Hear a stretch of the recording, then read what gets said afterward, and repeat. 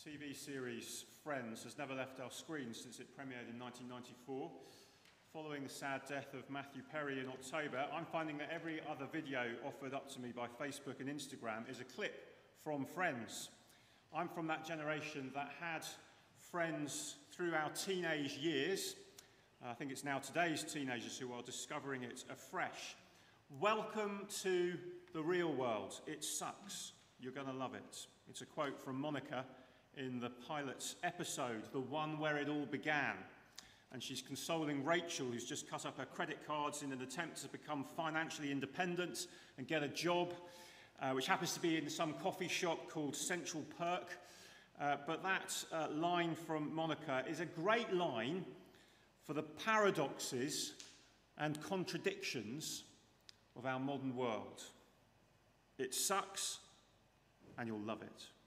There's beauty, and there's brokenness. There's joy, and there are tears.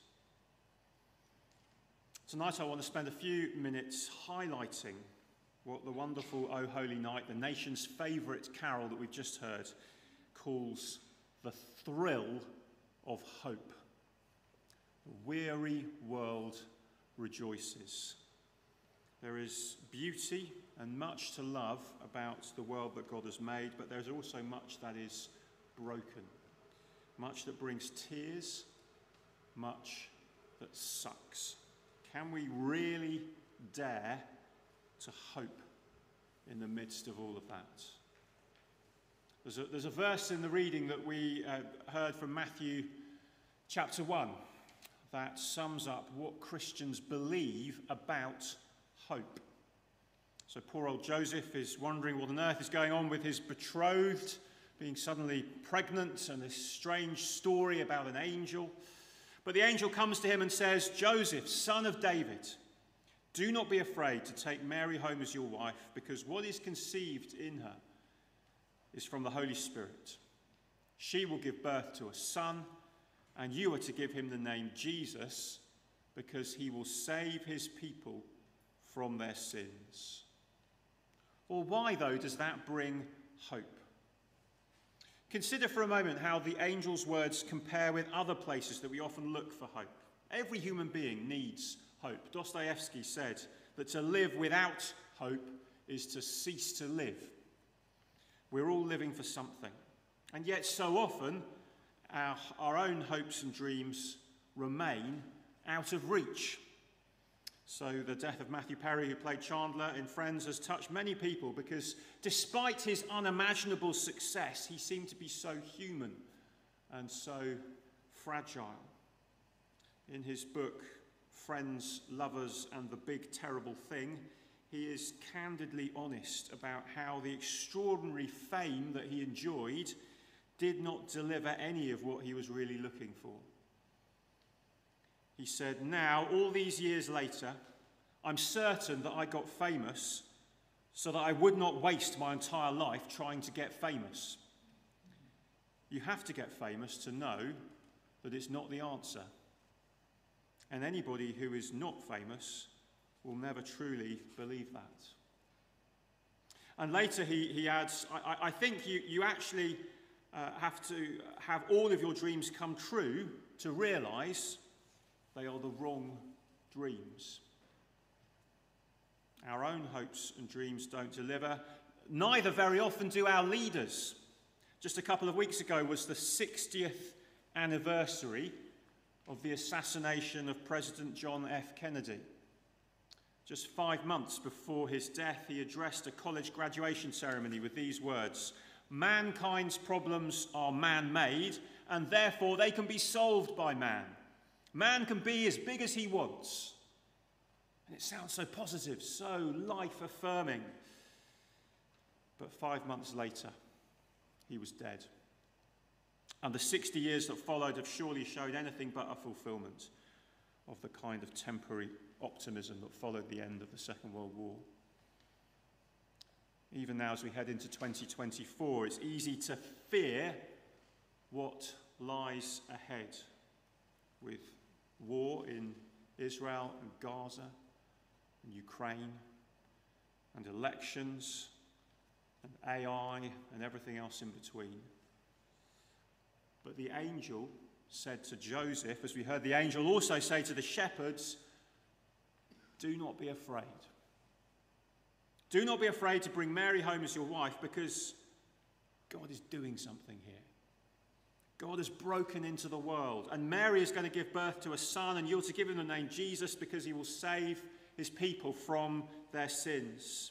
Here is the great moment where hope breaks in, but perhaps in a way that is not completely expected.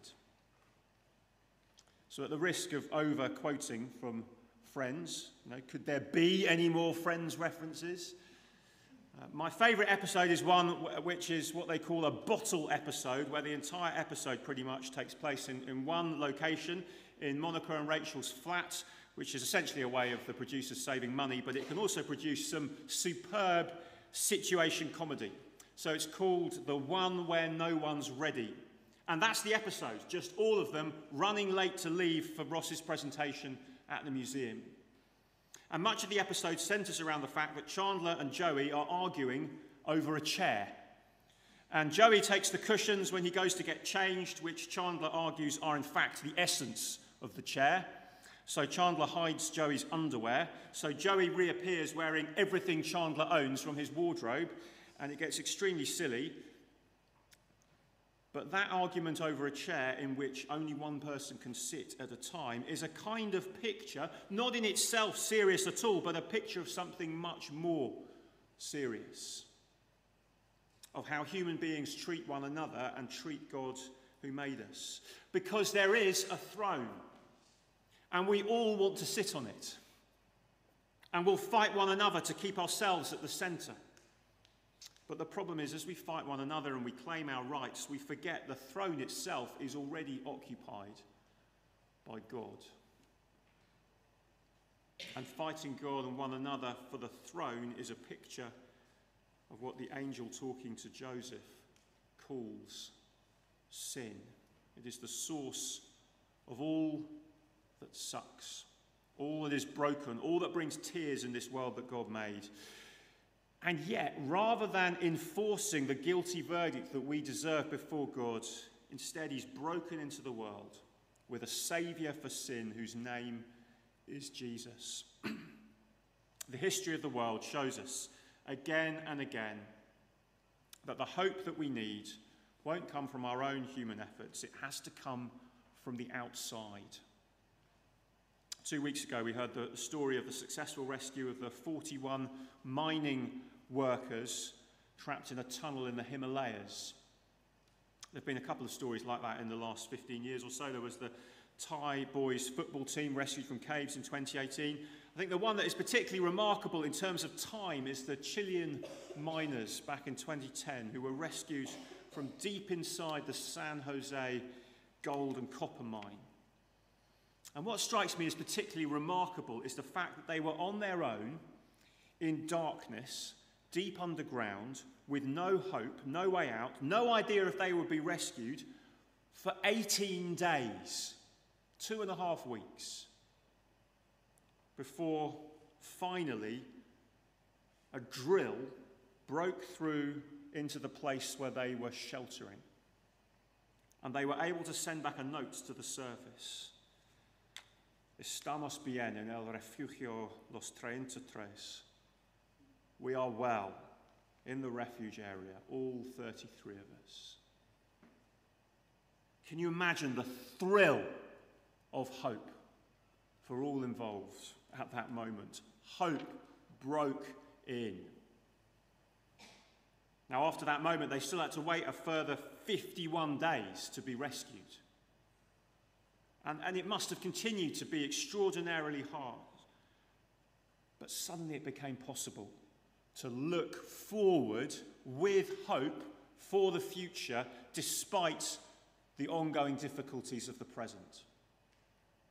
And that is the significance of the angel's message to Joseph. This son Jesus will save his people from their sins. He will live the perfect life that none of us have lived. He will die the death that we deserve to die. He will rise to new life and bring new hope for the future beyond death, and that changes everything now. even while we continue for now in this world of brokenness. On the same day as Kennedy's assassination, November the 22nd, 1963, just an hour or two beforehand, across the Atlantic here, the author of the Narnia books and defender of the Christian faith, C.S. Lewis, suffered a fall at home and also died. In contrast with Kennedy's optimism about the human spirit, C.S. Lewis was far more realistic. In the film Shadowlands about C.S. Lewis, these words are put into his mouth: "Self-sufficiency is the enemy of salvation. If you are self-sufficient, you have no need of God. If you have no need of God, you do not seek him. If you do not seek him, you will not find him." C.S. Lewis recognized that trying to solve our problems ourselves is only going to add to the mess that the world is already in. But God stepped into the mess. And in a messy room, surrounded by messy animals in a messy feeding trough, a baby was born in swaddling clothes, helpless, was wrapped in swaddling clothes, helpless, utterly reliant on his parents for life. And this baby was God on earth, stepping into the mess to bring the best possible gift we could ever receive. Welcome to the real world. It sucks. You're going to love it. The message of Christmas is that God did love the world. He sent his son to a world that sucks, to suffer on behalf of human beings spoilt by sin, so that by trusting in him we can have new life. That is the invitation to each one of us, to leave behind self-sufficiency, to turn from all the fruitless human efforts to bring hope that so often disappoint, and put our faith in this Saviour. I'd love to invite each of us to consider that invitation and to think how we might personally respond to the invitation that we hear this Christmas. A thrill of hope. A weary world rejoices. They will call his name Jesus, for he will save his people from their sins.